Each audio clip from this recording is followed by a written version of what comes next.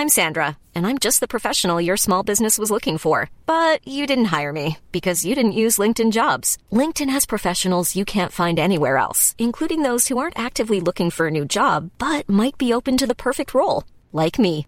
In a given month, over 70% of LinkedIn users don't visit other leading job sites. So if you're not looking on LinkedIn, you'll miss out on great candidates like Sandra. Start hiring professionals like a professional. Post your free job on linkedin.com/people today. Even when we're on a budget, we still deserve nice things. Quince is a place to scoop up stunning high-end goods for 50 to 80% less than similar brands. They have buttery soft cashmere sweaters starting at $50, luxurious Italian leather bags, and so much more. Plus, Quince only works with factories that use safe, ethical, and responsible manufacturing. Get the high-end goods you'll love without the high price tag with Quince. Go to quince.com/style for free shipping and 365-day returns.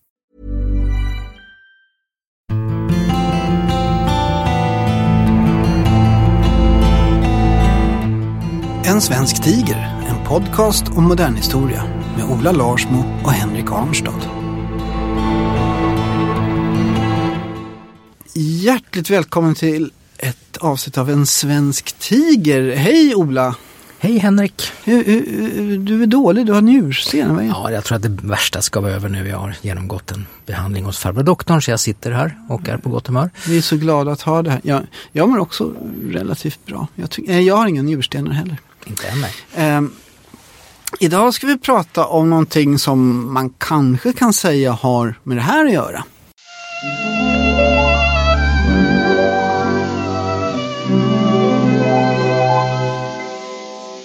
Min fästman han var modelejon, dandig charmör. Kan hända för min skull, jag är svag just därför. Men nu är den tiden länge sen förbi. Jag såg på hans fotografi. Hans skor är för stora och hans mössa för trång. Hans byxor för smala och hans rock är för lång. Men det gör detsamma, för han är min soldat. Någonstans i Sverige. Det där var Ulla Billqvist som sjöng sin gamla slagdänga Någonstans i Sverige från 1940 någonting, har jag för mig att den kom. Kan ha fel där. Men det var också signaturmelodin till en tv-serie som kom 1973 som hette Någonstans i Sverige, och den kommer att ha viss betydelse idag. Välkommen Mattias Thudén. Tack så mycket. Historiker, Stockholms universitet. Ja, det stämmer. Du är en av de två redaktörerna, den är Lars M. Andersson, som har bland annat då, har du gjort då den här antologin som heter Sverige och Nazityskland, skuldfrågor och moraldebatt. Vad var det för en antologi? Ja, vi var ju intresserade av att försöka återuppliva diskussionen kring Sverige och andra världskriget ur några lite nya perspektiv, kan man väl säga. Under lång tid så, alltså det fanns ju ett väldigt stort projekt om Sverige som hette Sverige och andra världskriget, SUA, vid Stockholms universitet på 70-talet, och det höll på in på början på 80-talet. Där mycket kom fram av det som sen har uppfattats som moraliskt tveksamt, och man skrev om exporten till Nazi-Tyskland, kullager, järnmalm, man skrev om flyktingpolitiken och så. Men det blev aldrig någon sorts, vad ska vi säga, moralisk diskussion om de här frågorna på den tiden. Och kanske att historiker också drog sig lite grann för att ta tag i, vad ska vi säga, moraliska dilemman. Alltså vi ställde oss utanför som historiker och observerade i stor utsträckning. Man kan säga så här att det vi ska prata om idag utgår ju då liksom hur man moraliskt uppfattar historien. Och vi hade en gäst för som heter Tanja Schult, en tysk forskare, och hon pratar om begreppet mea culpa Sverige, att Sverige älskar att lyfta fram det mörka i sin historia. Till skillnad då från många andra nationer när man tvärtom liksom vittvättar heter det så, whitewashing historien och liksom bara lyfter fram det positiva, även om man har mycket mörker i den egna historien. Men i Sverige är liksom landet tvärtom, och det anknyter då till den här frågan om historien och moralen. Då kan man säga att boken syftade till att försöka ta tag i de frågorna delvis med samma personer som hade forskat på 70-talet och personer, yngre historiker som nu håller på med Sverige och andra världskriget, Sveriges förhållande till Nazityskland, Sveriges agerande under andra världskriget. och explicit fråga, kan vi lära oss någonting av den här historien? Kan vi fälla omdömen? Kan vi tala om rätt eller fel? Eller blir det bara förenklingar? Och förvånansvärt nog så var alla utom någon enstaka person som vi frågade var genast på och tyckte det här var en väldigt kul idé eller viktig idé. Även de som då inte hade skrivit så på 70-80-talet. Ola, historien och moralen, det där är ju någonting som, är inte det liksom ganska mycket kärnan i ditt författarskap? Du kommer ju hela tiden in på svåra moraliska frågor i dina romaner. Bollhusmötet är ju ett exempel, men nu senast med det här med Swede Hollow och de här emigranternas situation och så vidare. Så man ska ju skilja förstås på fiktion och romanskrivande som jag håller på med och alltså akademisk forskning som Mattias håller på med. Men jag tänker så här att ibland hör man det där argumentet formuleras att det är fel att anlägga moraliska perspektiv på historien därför att man kommer med facit, man kommer med sina egna moraliska föreställningar och tittar på en tid som präglades av helt andra saker. Det där är både rätt och fel tycker jag. Därför att å ena sidan så ska man naturligtvis inte moralisera på det sättet att man med facit i hand kommer att tala om som var rätt och fel. Men kan vi inte dra moraliska slutsatser utifrån hur människor har agerat när de har ställt till med fruktansvärda saker, så är det väldigt svårt också att hitta några moraliska rättesnören i den egna tiden och den egna politiken. Så jag tycker att visst kan man anlägga moraliska perspektiv på historien. Vi kan ju rekapitulera det så du var inne på det, Mattias, att ja, om man säger då 1973 kommer då den här tv-serien någonstans i Sverige, och det som utmärker den är att den är väldigt, väldigt, väldigt kritisk mot den svenska statliga politiken under andra världskriget. Man menar att Sverige var moraliskt korrupt stat. Så statsmakten var moraliskt korrupt, att man hjälpte tyskarna och Sverige gjorde drängtjänst åt nazismen. Det är väldigt mycket av det här som vi känner igen tydligt idag, men som var ganska nytt då, 1973. Så leder det här då fram till att 1991 är det väl som Maria-Pia Boëthius kommer med den här sammanställningen då. Heder och samvete. Heder och samvete. Ja. Och den väcker en jättedebatt bland historiker som från början är ganska negativa till boken. Men som sen, är det inte Alf W. Johansson som sen formulerat att hon har faktiskt en poäng här i sammanställningen. Absolut. Berätta din upplevelse av det här. Nej, men så gick det absolut till. Och han gör det här för mig under en konferens som handlade om Sverige och andra världskriget, en internationell konferens som var i Stockholm, där han vänder, kan man väl säga, från ett avståndstagande som många hade haft innan och säger att vi måste ta den här typen av frågor på allvar. Och vad Maria-Pia Boëthius gör i den boken, det är ju inte egentligen så mycket att gräva fram några nya fakta eller så, utan det var just det som forskarna på 70-talet och 80-talet hade lyft fram kring igen då handel, flyktingpolitik och annat som hon också skriver om. Men hon lägger till den här moralfrågan. Var det här rätt? Är det rimligt att Sverige agerade på det sätt som man gjorde? Och framförallt då den kontroversiella frågan, skulle vi verkligen ha varit neutrala? Skulle inte Sverige gått in på de allierade sida, som ju vissa även under andra världskriget förespråkade? Det var ju en debatt även då kring detta. Så den typen av kontrafaktiska frågor och vad ska vi säga, moraliska slutsatser utifrån det här agerandet lyfter hon fram, och det är det som har kommit tillbaka, skulle jag säga, även bland historiker. Under 1990-talet så menar du alltså på att det här är en internationell trend, att man tar upp moralfrågor i historien? Det tror jag man kan säga att det är. Ja. Det kommer ett antal temanummer i historiska tidskrifter, konferenser, böcker som handlar om den här moraliska vändningen bland historiker, att även börja intressera sig för det som kanske nästan var lite förbjudet om vi hårdrar under lång tid. Frågan till exempel, kan vi lära någonting av historien? Och hur vi ska hantera moraliskt svåra frågor. Att man diskuterar det på någon sorts metaplan eller generellt plan. Man börjar intressera sig för moraliska dilemman i historien. Och även hur historiker kan agera moraliskt eller omoraliskt. Vi kan komma tillbaka till det. Men det är mycket bra fråga. Ola? Nej, jag tänker så här att man kan också se olika vågor i hur Sverige själv har bedömt sitt agerande, inte minst under andra världskriget. Direkt efter kriget så hade vi en politiskt moralisk hållning från makthavarna som sa att vi gjorde nog så gott vi kunde, och så pekade man gärna på just räddningen av de danska judarna till exempel, på de vita bussarna. Gjorde man det redan då? Ja, det nämndes. Raoul Wallenberg och Vita bussarna. Sen Folke Bernadotte. Just det. Folke Bernadotte och Vita bussarna, men också Raoul Wallenberg i Budapest. Det är väl helt enkelt så att just det här med statens hållning till Raoul Wallenberg är en väldigt komplicerad historia som jag förstås har med moraliska ställningstaganden att göra. Av den här podden. Men sen kom det här som du säger, alltså under 70-talet så tycker jag att en viss kritik började läcka in, inte minst då från vänster i det politiska spektrat, över just de här frågorna som har att göra med affärerna med Nazityskland. Flyktingpolitiken, den kritiken uppfattar jag som att den kom senare, även om Hans Lindberg skrev en väldigt bra avhandling på 70-talet. Men som inte tar upp förintelsen egentligen och Sveriges förhållande till förintelsen. Alltså, den går också fram till 1941.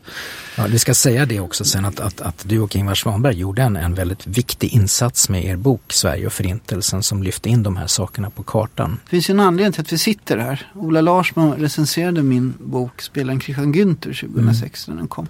Ska tilläggas långt innan vi kände varandra. Och då fanns ju SUAV. Jag utgick ju mycket från SUAV liksom i sekundärlitteratur. Men vad som saknades i SUAV var ju förintelsen. Jag började läsa historia 1995 på Stockholms universitet och då fick vi reda på när vi skulle skriva B-uppsatser att det är ingen idé att ni skriver om andra världskriget för det är utforskat och klart. Allting om Sverige och andra världskriget är färdigt för att vi har SUAV. Och SUAV ska vi då säga, alltså det här projektet Sverige som börjar 73 tror jag och går in början på 80-talet kommer slut. Och så kan man säga att Alf W. Johanssons bok Per Albin och kriget är någon sorts lite kopplad sammanfattning. Ja, på något sätt kan man säga. Men det tar inte upp förintelsen. Så det visar ju då hur de här moralfrågorna och skulddebatt, förintelsen är ju väldigt förknippad med moral och skuld.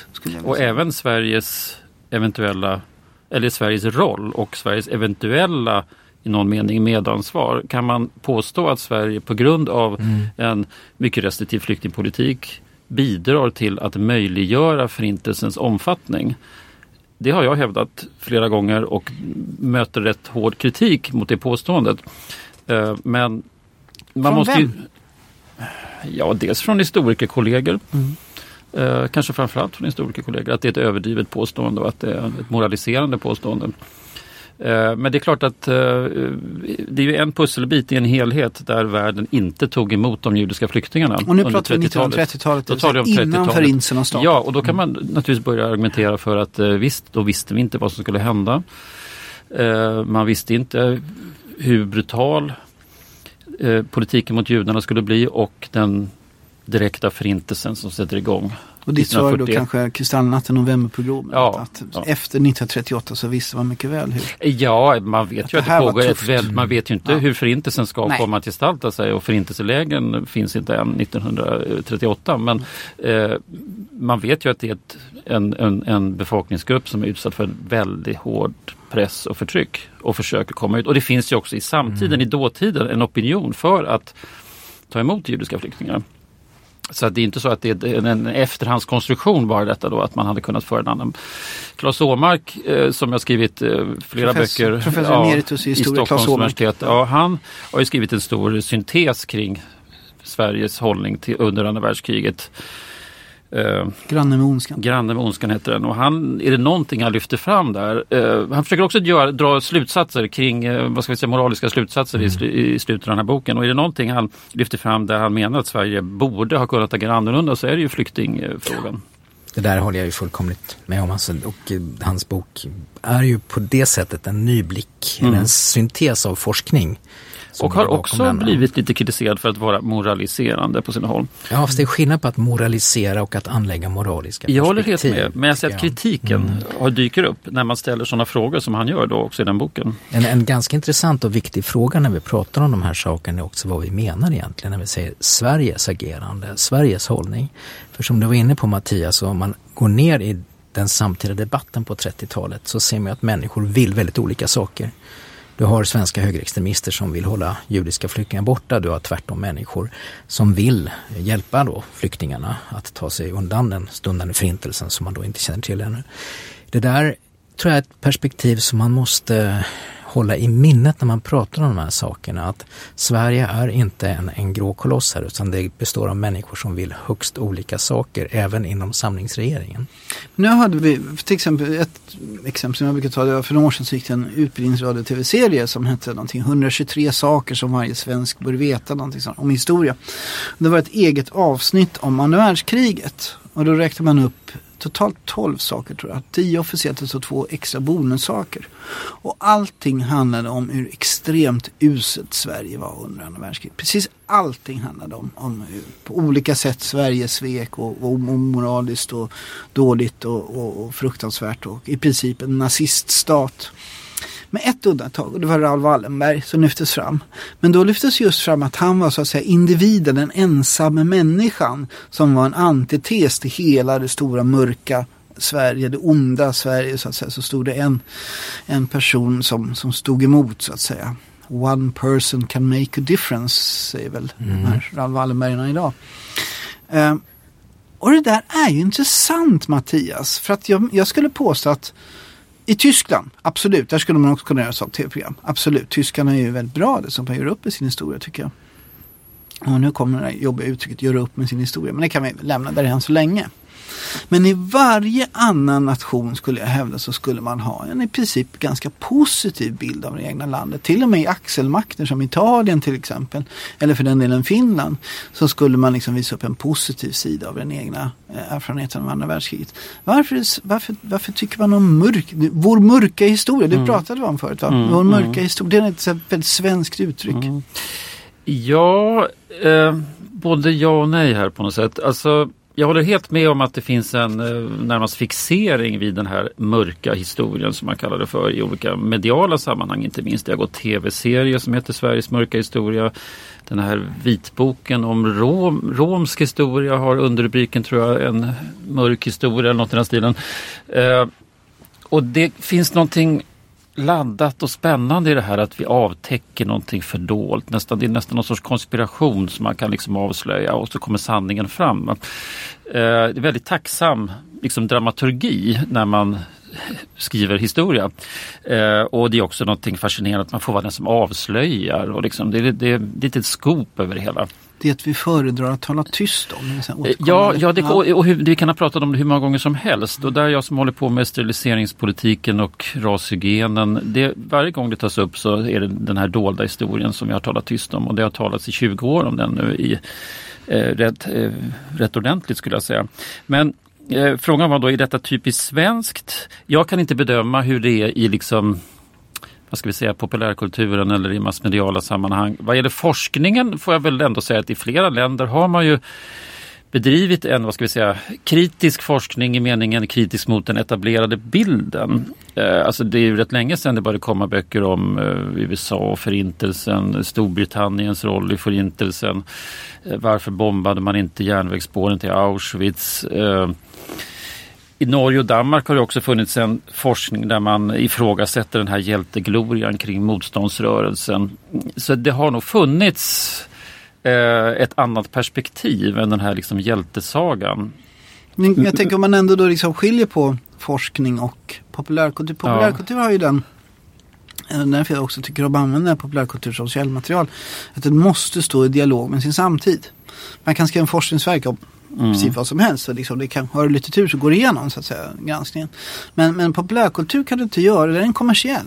Så där kan du inte liksom påstå precis vad som helst. Så tittar man till exempel just nu på Norge som ni då nämnde specifikt, så har vi Max Manus, den stora filmen. Motståndsmannen. Ja, och så hade vi kampen om tungvattnet nu som gick. De här ädla, vackra motståndskämparna och så vidare. Du hade sett en film, Ola, som hade Kungens val, eller vad var det? Ja, Kungens nej heter den på norska, vilket är en mycket bättre titel. Därför att han säger helt enkelt nej till en överenskommelse med ockupanterna och det är hans individuella insats. Han var bra, kung. Jag tyckte det var en bra film. Jag hade väntat mig mera av ett nationalromantiskt pekoral. Och det var det alltså inte, utan det var en psykologisk närstudie av människor under kris, alltså i krig. Och jag tyckte det var faktiskt bra dramatik. Men du är inne på något viktigt där också, Henrik, därför att du nämnde de här norska skildringarna av andra världskriget som ju då kanske heroiserar ganska mycket. Vi har också en film som den danska Flamman och citronen som gick för några år sedan. Men det intressanta är att svensk populärkultur har inte rört vid andra världskriget i någon högre utsträckning. Jag kan bara komma på 2 exempel i modern tid, och det är just någonstans i Sverige, och det är Tre kärlekar. Jag har en till. Nämligen. För några år sedan kom det en film som heter Gränsen. Ja, just det. Som försökte man lansera stort. Och det handlade om ädla, hjältemodiga svenska soldater som tar sig över gränsen 1942 till Norge och slåss mot tyskarna. Ingen gick och såg denna film. Det finns en annan som också blev en flopp, tror jag, som var en stor satsning som hette 1939. Den kom 1989 när 50 år sedan krigsutbrottet. Finnarna gjorde en film där som heter Vinterkriget. Och det är en av de stora episka filmerna i Finlands filmhistoria. Det är liksom en sån här jättefilm. Sådär. Men den svenska 1939 var intressant för den nämner knappt kriget. Det handlar om en tjej som är i Stockholm och dansar jazz eller någonting sånt där. Men om vi går tillbaka till det här med den här då, vad ska vi kalla det för? Negativa självbilden, eller vad vi kallar det för, som kanske är särskilt stark i populärhistoria och utanför det akademiska. Utanför det akademiska, precis. Men som jag vill nog ändå säga att det finns inslag av även i det akademiska, så får man ju ställa det mot hur såg det ut innan. Och då har vi väl en rätt entydig bild av svensk historia fram till och med nästan 1980-talet om välfärdsstaten som en framgångssaga, och ändå ska jag säga en rätt positiv bild till Sveriges agerande under andra världskriget, där neutraliteten var något gott för det höll Sverige utanför kriget, och vi har de här insatserna som Ola nämnde tidigare, särskilt mot krigets slut då, att hjälpa flyktingar och Wallenberg och Vita bussarna och det här. Det lyftes ju fram som någonting, och det var rätt oproblematiskt. Och det är mot den bilden vi får se att det kommer någonting annat som verkligen slår igenom på 90-talet. Både populärt, och Maria P. Boëthius är en viktig person där, men även i forskningen. Och där man väl med all rätt börjar syna bilden av välfärdsstaten i sömmarna. Fanns det andra inslag här som vi av någon anledning inte har varit blinda för tidigare? Fanns det andra inslag vad gäller Sveriges hållningar under andra världskriget som vi inte har lyft fram? Och då måste man igen komma tillbaka till den här frågan om 90-talet. Vad är det som gör att det här händer på 90-talet? För som jag sa tidigare, det är inte bara i Sverige, det händer på många håll. Och en sak är väl, vad ska vi säga, post 1989, efter murens fall, efter kalla krigets fall, så är det väldigt mycket som ställs på ändan. Invanda synsätt blir ifrågasatta, och på många håll så skrivs historien på ett nytt sätt. Efter 89 eller 90-talet vi har också en ny generation forskare, men också en ny generation som undrar vad gjorde mina föräldrar under den här tiden. Det börjar komma på avstånd och mera möjligt att ställa de här besvärliga frågorna, tror jag. Det där är jättespännande. Jag har ju 2 fält som jag intresserar mig särskilt för. Det ena är då Finland, och där säger forskarna generellt att efter kalla krigets slut så konservativiserades den finländska forskningen och allmänna den finländska självbilden. Jag menar att Sovjetunionen så att säga förlorar kalla kriget tar man som ett kvitto på att man hade rätt redan 1941 till 1944 när man slogs så mot Sovjet. Det vill säga, vi utkämpade kalla kriget redan på 1940-talet, och titta här, vi hade rätt. En annan sak som man tittar på är återigen populärkultur, amerikansk populärkultur kring andra världskriget. Innan kalla krigets slut så har vi en ganska ifrågasättande bild i spåren av Vietnamkriget. Kellys hjältar är ett jättebra exempel. En film om andra världskriget där man i princip är någon sorts pacifistiska hippies som så att säga tvingas hitta på någonting under andra världskriget. Och efter kalla krigets slut, eller i samband med kalla krigets slut, så kommer de här Band of Brothers, Saving Private Ryan och de här. Och framförallt en flod av datorspel som man ofta glömmer bort som historiker, som bekräftar den konservativa biten. Men jag tror ändå att du har rätt. Och, om jag till oss fortsätter här så skulle jag peka på år 1944 som det här våldsamma moralistiska året i Sverige. För då vill alla de här som liksom har stått emot Nazi-Tyskland i Sverige, de vill ha kvitto på att de hade rätt hela tiden. Alltså Torgny Segerstedt-falangen kan man kalla dem för kanske. Och inte minst inom socialdemokratin är det väldigt starkt. Partikongressen 1944 vill de så att säga i Socialdemokraterna nu vill vi få höra att vi hade rätt hela tiden. Och då är Per Albin Hansson oerhört hård och sätter ner foten och säger det har varit inget fel på den svenska politiken överhuvudtaget. Och det säger han ju efter krigsslutet också. Efter freden. Det kommer en norsk delegation till Stockholm. Och den norska delegationen efter fredsslutet vill i princip säga så här till den svenska regeringen att vi var ju lite jobbiga här. Vi var ju jobbiga att ha att göra med. Men ni var ju också jobbiga att ha att göra med, ni svenskar. Det var ju, kan vi liksom inte erkänna gå halva vägen var här och säga att liksom, och mötas på något sätt på andra sidan. Och då säger Per Albin Hansson, nej, Sverige gjorde bara rätt hela kriget. Vi hade gjort något fel överhuvudtaget. Ni var däremot jättejobbiga att ha att göra med för ni skulle göra motstånd och sånt där. Alf W. Johansson nämnde vi tidigare, historikern. Han säger att andra världskriget var inte en positivt identitetsskapande erfarenhet för Sverige, säger han. Och jag tror att det ligger väldigt mycket i det. Alla sådana här erfarenheter nationellt identitetsskapande bygger visst på mytifiering, alltså myter, liksom en narrativ, en berättelse. I Sverige så formuleras aldrig den här positiva berättelsen. För att även om det är så som du säger att man liksom den här småstadsrealismen och vi gjorde så gott vi kunde. Så vi gjorde så gott vi kunde är ingen bra ideologisk narrativ. Det är inget att bygga hjältesågar på. Det är inget som man bygger liksom hjältar på. Så att jag skulle vilja hävda att 1973 till 1991 så ligger Sverige liksom moget att anta den här mer kritiska synen. Det finns ju en medvetenhet om detta bland svenska politiker efter andra världskriget att det såg inte så riktigt bra ut.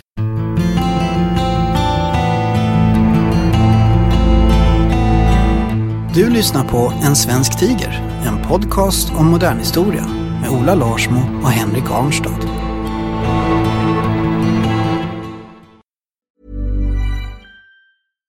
One size fits all seems like a good idea for clothes until you try them on. Same goes for healthcare. That's why United Healthcare offers flexible, budget-friendly coverage for medical, vision, dental, and more. Learn more at uh1.com.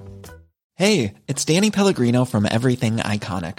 Ready to upgrade your style game without blowing your budget? Check out Quince. They've got all the good stuff, shirts and polos, activewear, and fine leather goods, all at 50 to 80% less than other high-end brands. And the best part? They're all about safe, ethical, and responsible manufacturing. Get that luxury vibe without the luxury price tag. Hit up quince.com/upgrade for free shipping and 365-day returns on your next order. That's quince.com/upgrade. Wow. Nice. Yeah. What you're hearing are the sounds of people everywhere putting on Bombas socks, underwear, and T-shirts made from absurdly soft materials that feel like plush clouds. Yeah, that plush. And the best part? For every item you purchase, Bombas donates another to someone facing homelessness. Bombas. Big comfort for everyone. Go to bombas.com/ACAST and use code ACAST for 20% off your first purchase. That's bombas.com/ACAST. Code ACAST. Jag håller på med kollegor nu och forskar om hur det internationella biståndet växer fram. Och det börjar ju redan i samband med krigsslutet 1945. Så småningom blir det statliga myndigheter och SIDA på 1960-talet. Men ett skäl till att bygga upp för Sverige att vara aktivt i biståndssammanhang, i internationella biståndssammanhang, är ju att så att säga förbättra den här skamfilade bilden. Man vet ju om att det inte har sett så fint ut utifrån så att säga det svenska agerandet. Den moraliska stormakten konstrueras. Ja, sen vet jag inte riktigt om man skulle säga att det är riktigt det man får ut som budskap, men i varje fall att det gäller, alltså Sverige var ju under fram till och med slutet på 50-talet gav väldigt lite internationellt sett i bistånd. Man bygger långsamt upp det, men det är skamligt lite, säger man då i slutet på 50-talet. Och nu gäller det verkligen att visa att vi ingår i den internationella gemenskapen och är solidariska. Och det sker delvis i skuggan av den här krigserfarenheten. Vi kan inte vara neutrala nu inför de här globala frågorna. Sverige hade ställt sig neutralt under världskriget. Här kan man inte vara neutral längre. Man måste gå in aktivt. Ola? Alltså, för att återigen komplicera perspektiven ännu mer så tänker jag så här att vi kan ju vara överens om då alla här kring bordet att det här uppgörelsen eller fördjupningen av bilden av Sverige under världskriget då som framkallar svarta sidor av saken är någonting som vi tycker är seriöst. Alltså det är en bra forskning, det är bra att de här sakerna genomlyses på alla sätt och vis. Absolut. Däremot så finns det en komplikation tycker jag i den nya bild som konstrueras.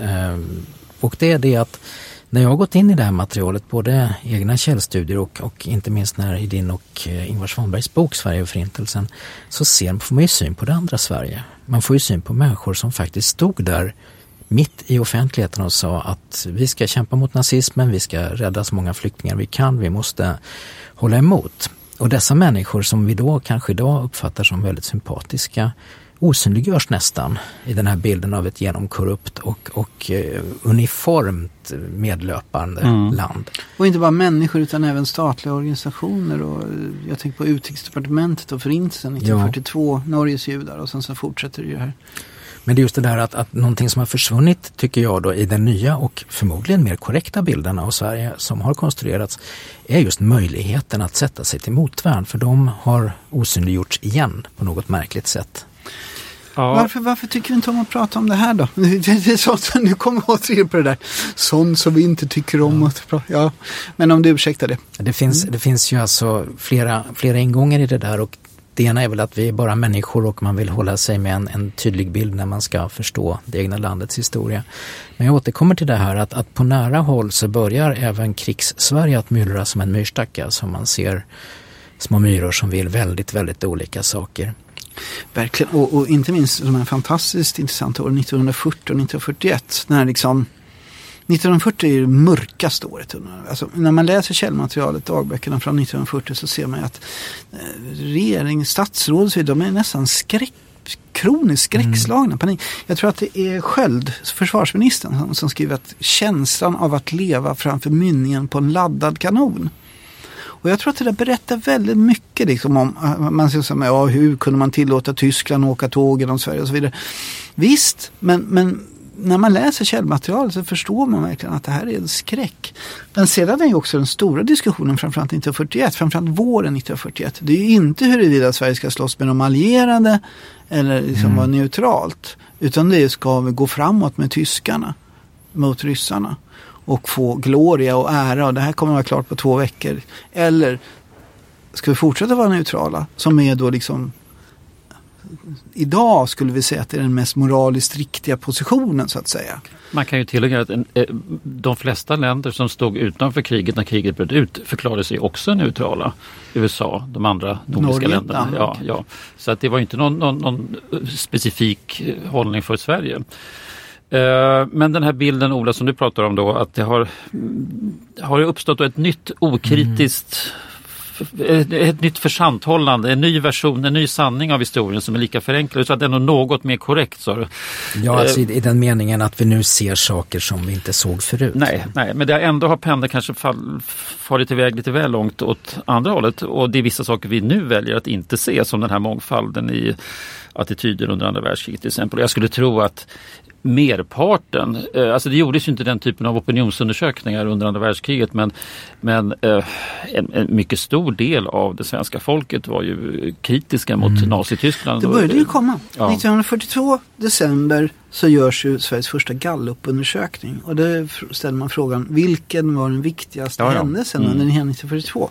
Och svaret är då förintelsen av den judiska. Ja, det är att man har då det är då som tyska antijudiska politiken i Norge. Ja, man har då deporterat från Norge judar mot förintelsen, vilket uppmärksammas väldigt i och Sverige. Det är intressant, alltså för 1942 är ett otroligt händelserikt år under andra världskriget. Det är väldigt mycket stora saker som El Alamein, Midway och Stalingrad har ju börjat då när den här undersökningen görs.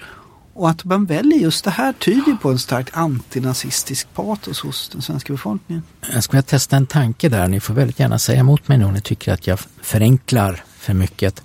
Men de här uppgifterna mötte ju jag då i Paul Levins avhandling From Indifference to Activism, som handlar om UDs omsvängning när man bestämmer sig för att börja hjälpa flyktingar.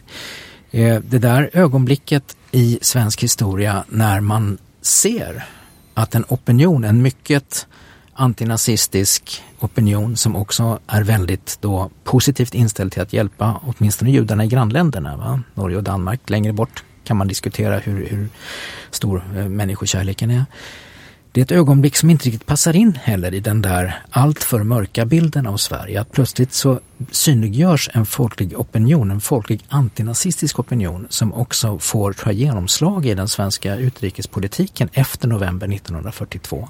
Och vi har ju försökt att göra en tv-serie om detta, men det blev ingenting av med det för att det var inte riktigt det man ville höra, kan jag tänka mig. Den ligger lite grann på sig, ja. Men man kan säga att ledaren där är också då Gösta Engsell, rättschefen på utrikesdepartementet, som är en gammal antisemit. Det är han som sitter vid Vietnamkonferensen 1938 och säger att i princip, ja, det är synd om judarna, men vi kan inte ta bort de flyktingar. Att omsvängningen sker då liksom inte ute hos en aktivist ute i samhället. Ingen Torgny Segerstedt så att säga.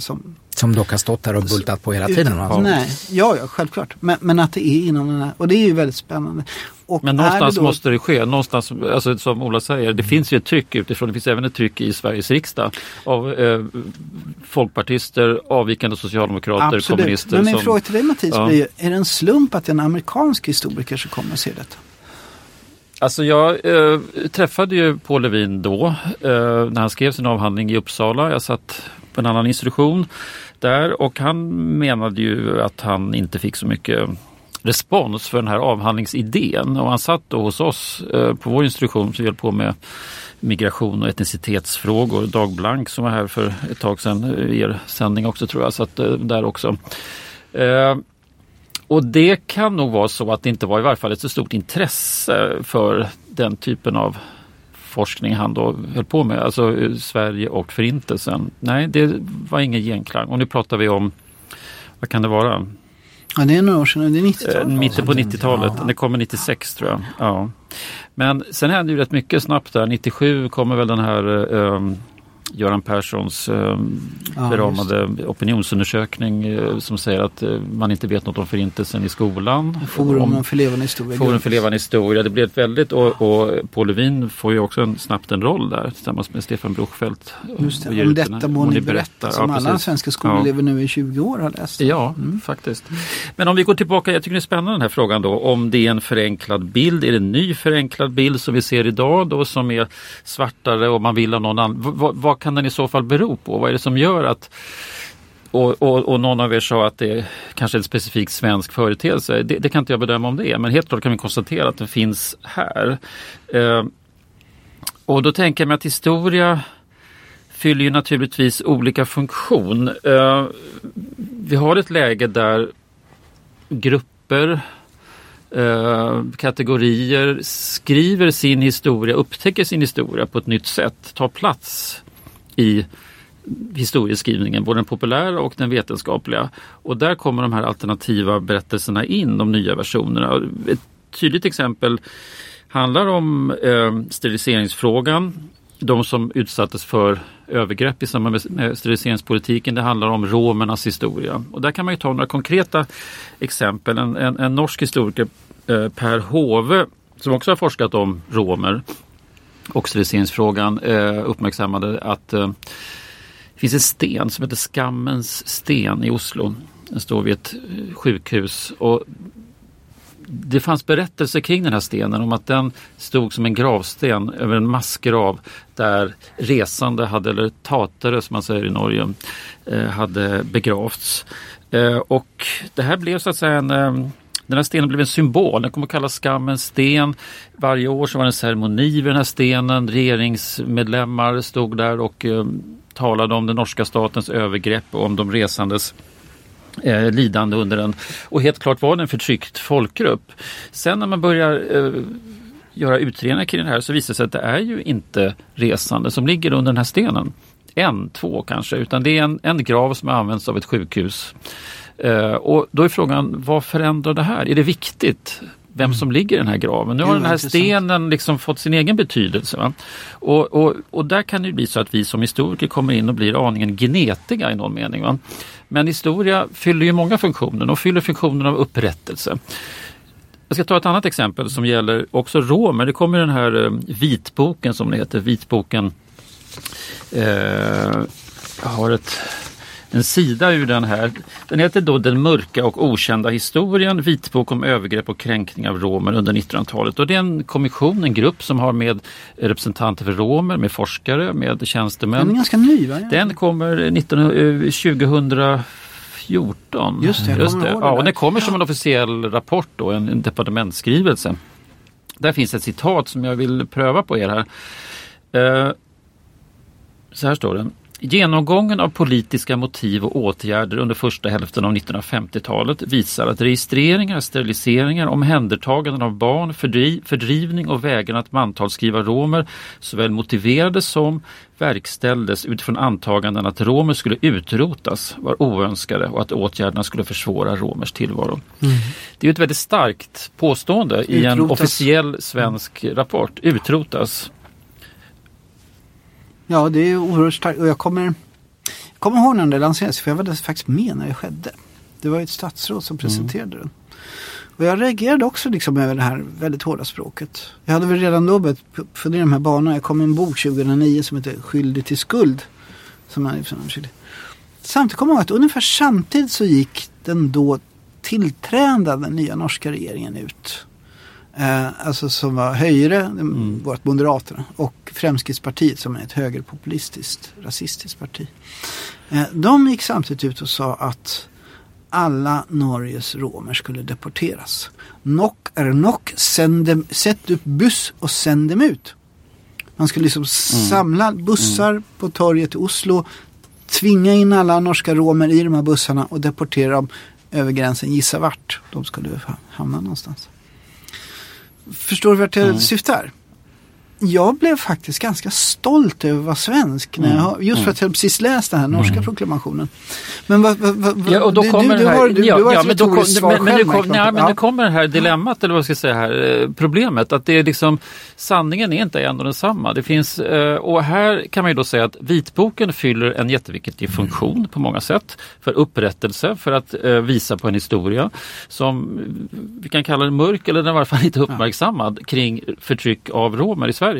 Samtidigt kan man som historiker värja sig för ett ord som utrotning som vi då associerar med förintelsen, och så mycket kan man nog säga att den typen av politik som förs i Sverige under, som man ju även då med det här citatet vill ha med 60-talet, handlar inte om någonting som är jämförbart med vad som händer under förintelsen. Det var ju en liknande diskussion om en bok som kom som heter Svenska koncentrationsläger, eller ja, hur? Just det.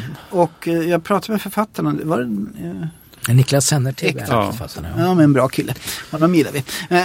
Men så liksom, hette det verkligen koncentrationsläger? För jag har ju hört arbetsläger och sånt, där man internerade kommunister och en del socialdemokrater också. Och då sa han, nej, det hette man kallas för koncentrationsläger. Men då är det också problemet med det ordet är att jag visste det skapades av britterna under boerkriget på 1800-talet. Men vi förknippar ju ordet koncentrationsläger med förintelsen, eller hur? Ja.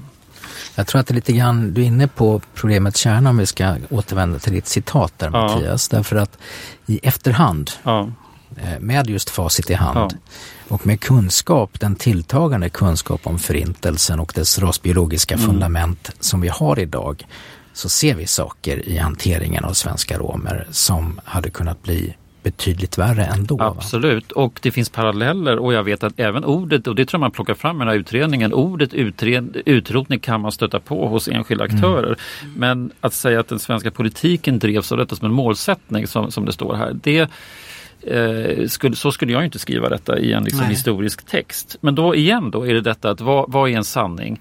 Vems sanning talar vi om? När jag håller på med steriliseringsfrågan så har jag gått igenom, och flera kollegor till mig har gjort också, väldigt noga den dokumentation som man kan få fram. Och den är ju liksom fruktansvärd nog ofta, va? Och vi kan på det sättet dokumentera övergrepp.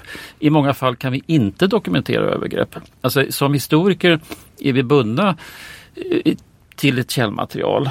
Och konventionellt så handlar det om ett skrivet, tryckt eller handskrivet källmaterial, och det är det som är liksom de kvarlever som utgår ifrån. Och det är en bit av det som händer under en viss period. Och vitboken bygger istället kanske mer på intervjuer, minnesbilder, hågkomster. Vi kan inte med det här källmaterialet säga någonting om, som ofta dessutom är skrivet ur maktens perspektiv. Det är läkare som skriver det, myndighetspersoner som beskriver de personer som ska steriliseras. Jag tror det är ganska mycket viktigt. Ja, vi kan ju inte säga hur de kände inför detta, vilken fruktan de upplevde.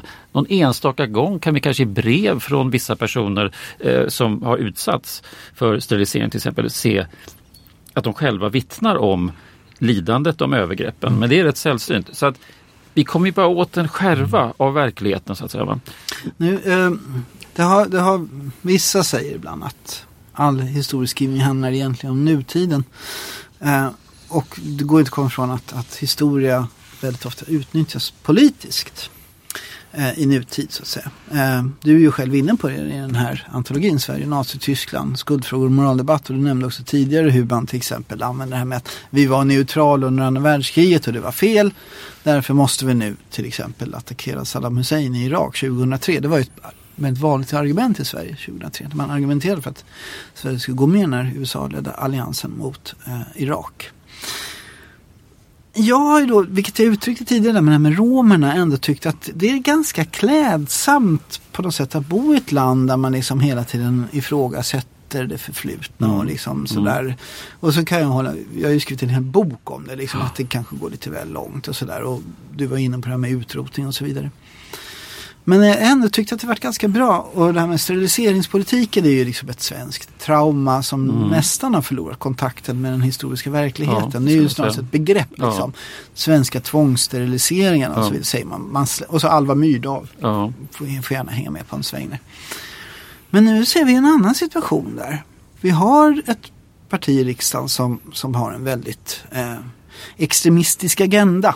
Jag pratar såklart om Sverigedemokraterna. Och där menar man ju nu att alltså, vi kan inte kritisera nazismen, vi svenskar, eller liksom det här, eller vårat bruna förflutna, för Socialdemokraterna hade ju tvångssteriliseringarna, så Socialdemokraterna var ju i själva verket någon sorts nazister. Och då inser man då, både som historiker och som medborgare, tycker jag, att den här i klädsamma självspäkningen kanske har en ganska farlig politisk baksida. Att man liksom genom att relativisera förintelsen och tvångssteriliseringarna, alltså, så kan man liksom föra fram en ganska otäck politik. Ola, du och jag har pratat om det här. Ja, ganska mycket.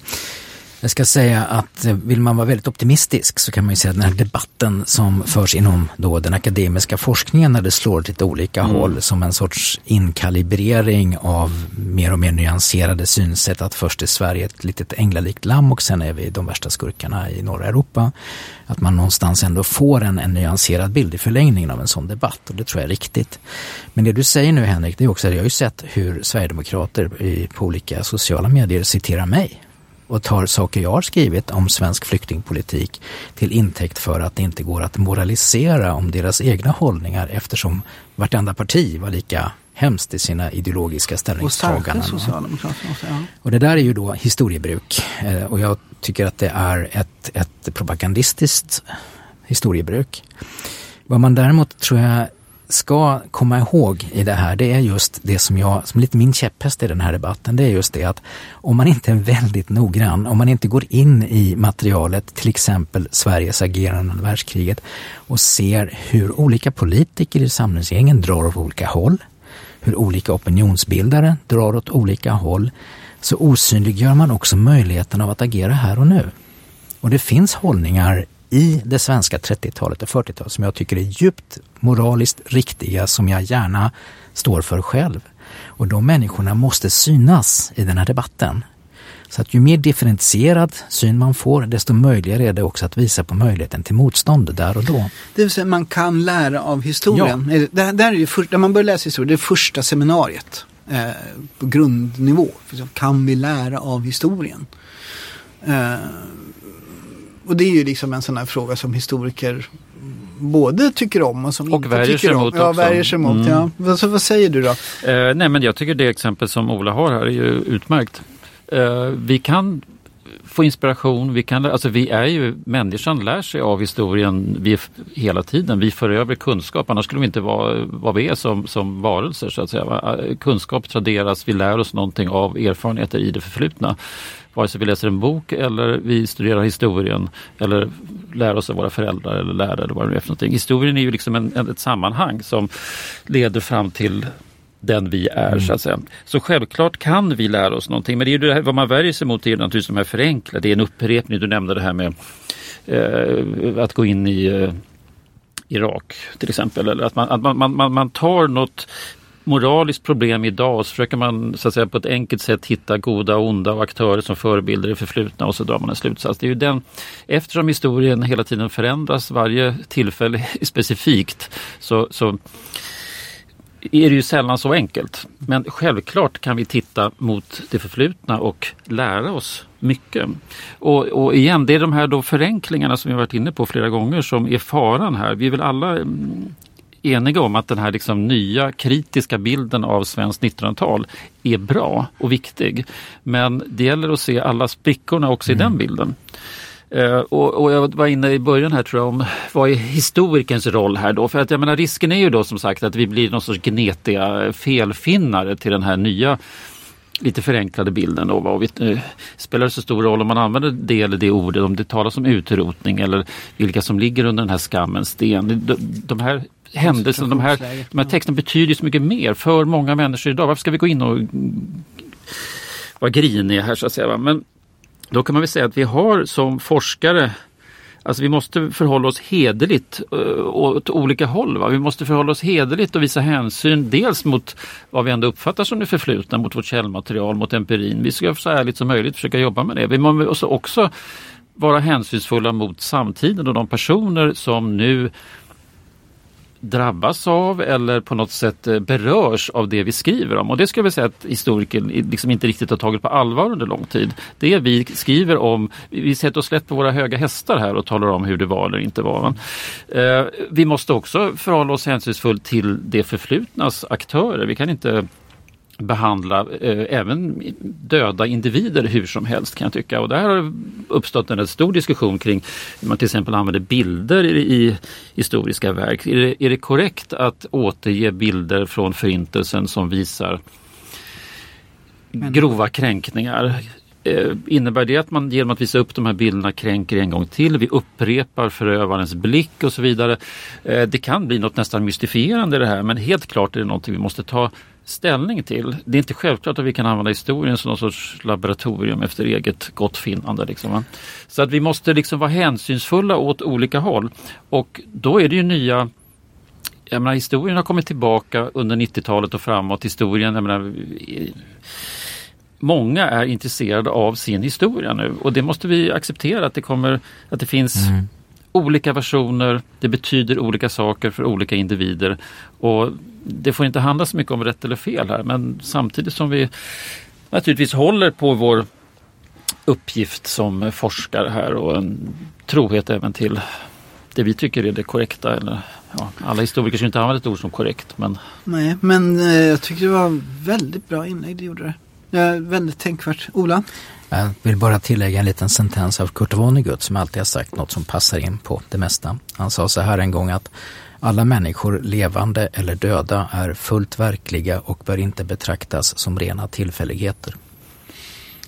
Kurt Vonnegut det. Då var det väl dags att runda av det här samtalet. Ola tyckte att det blev bra. Ja, jag tycker vi kom en bit på väg mot det här att förstå att ska vi se på det förflutna med en moralisk blick, och jag tror vi är tvungna att göra det, så måste man också ställa in den blicken på största möjliga skärpa på detaljer om man ska kunna lära sig någonting. Jag skulle vilja påpeka att under hela min tid på universitetet så har jag alltid hört att man inte kan säga att historien upprepar sig. Det är ju liksom ett mantra för historiker.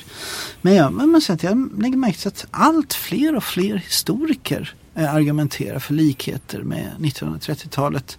Och de som säger emot är ofta statsvetare och liksom från andra discipliner. Jag menar inte att någon av de sidorna liksom har rätt eller något sånt, men jag har ändå lagt märke till att just historiker allt mer, Helene Lööw till exempel, ofta säger att men det finns starka likheter och sånt. Det är ju intressant i alla fall. Mattias, är du nöjd? Ja, det tycker jag. Det var jättespännande att prata med er. Samtidigt som vi känns som att vi touchar på ytan här på någonting. Så är det alltid. Ja. Så är det alltid, trots att vi då har suttit snart en timme. Då ska jag be att få tacka. Nu går vi in i den vår som det svage kallar höst.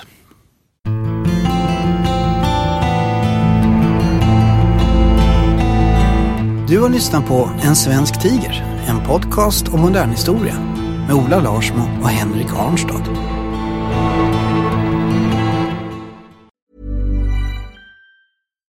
Hi, I'm Daniel, founder of Pretty Litter. Cats and cat owners deserve better than any old-fashioned litter. That's why I teamed up with scientists and veterinarians to create Pretty Litter. Its innovative crystal formula has superior odor control and weighs up to 80% less than clay litter. Pretty Litter even monitors health by changing colors to help detect early signs of potential illness. It's the world's smartest kitty litter. Go to prettylitter.com and use code ACAST for 20% off your first order and a free cat toy. Terms and conditions apply. See site for details. Planning for your next trip? Elevate your travel style with Quince. Quince has all the jet-setting essentials you'll want for your next getaway, like European linen, premium luggage options, buttery soft Italian leather bags, and so much more. And is all priced at 50 to 80% less than similar brands. Plus, Quince only works with factories that use safe and ethical manufacturing practices. Pack your bags with high-quality essentials you'll be wearing for vacations to come with Quince. Go to quince.com/pack for free shipping and 365-day returns.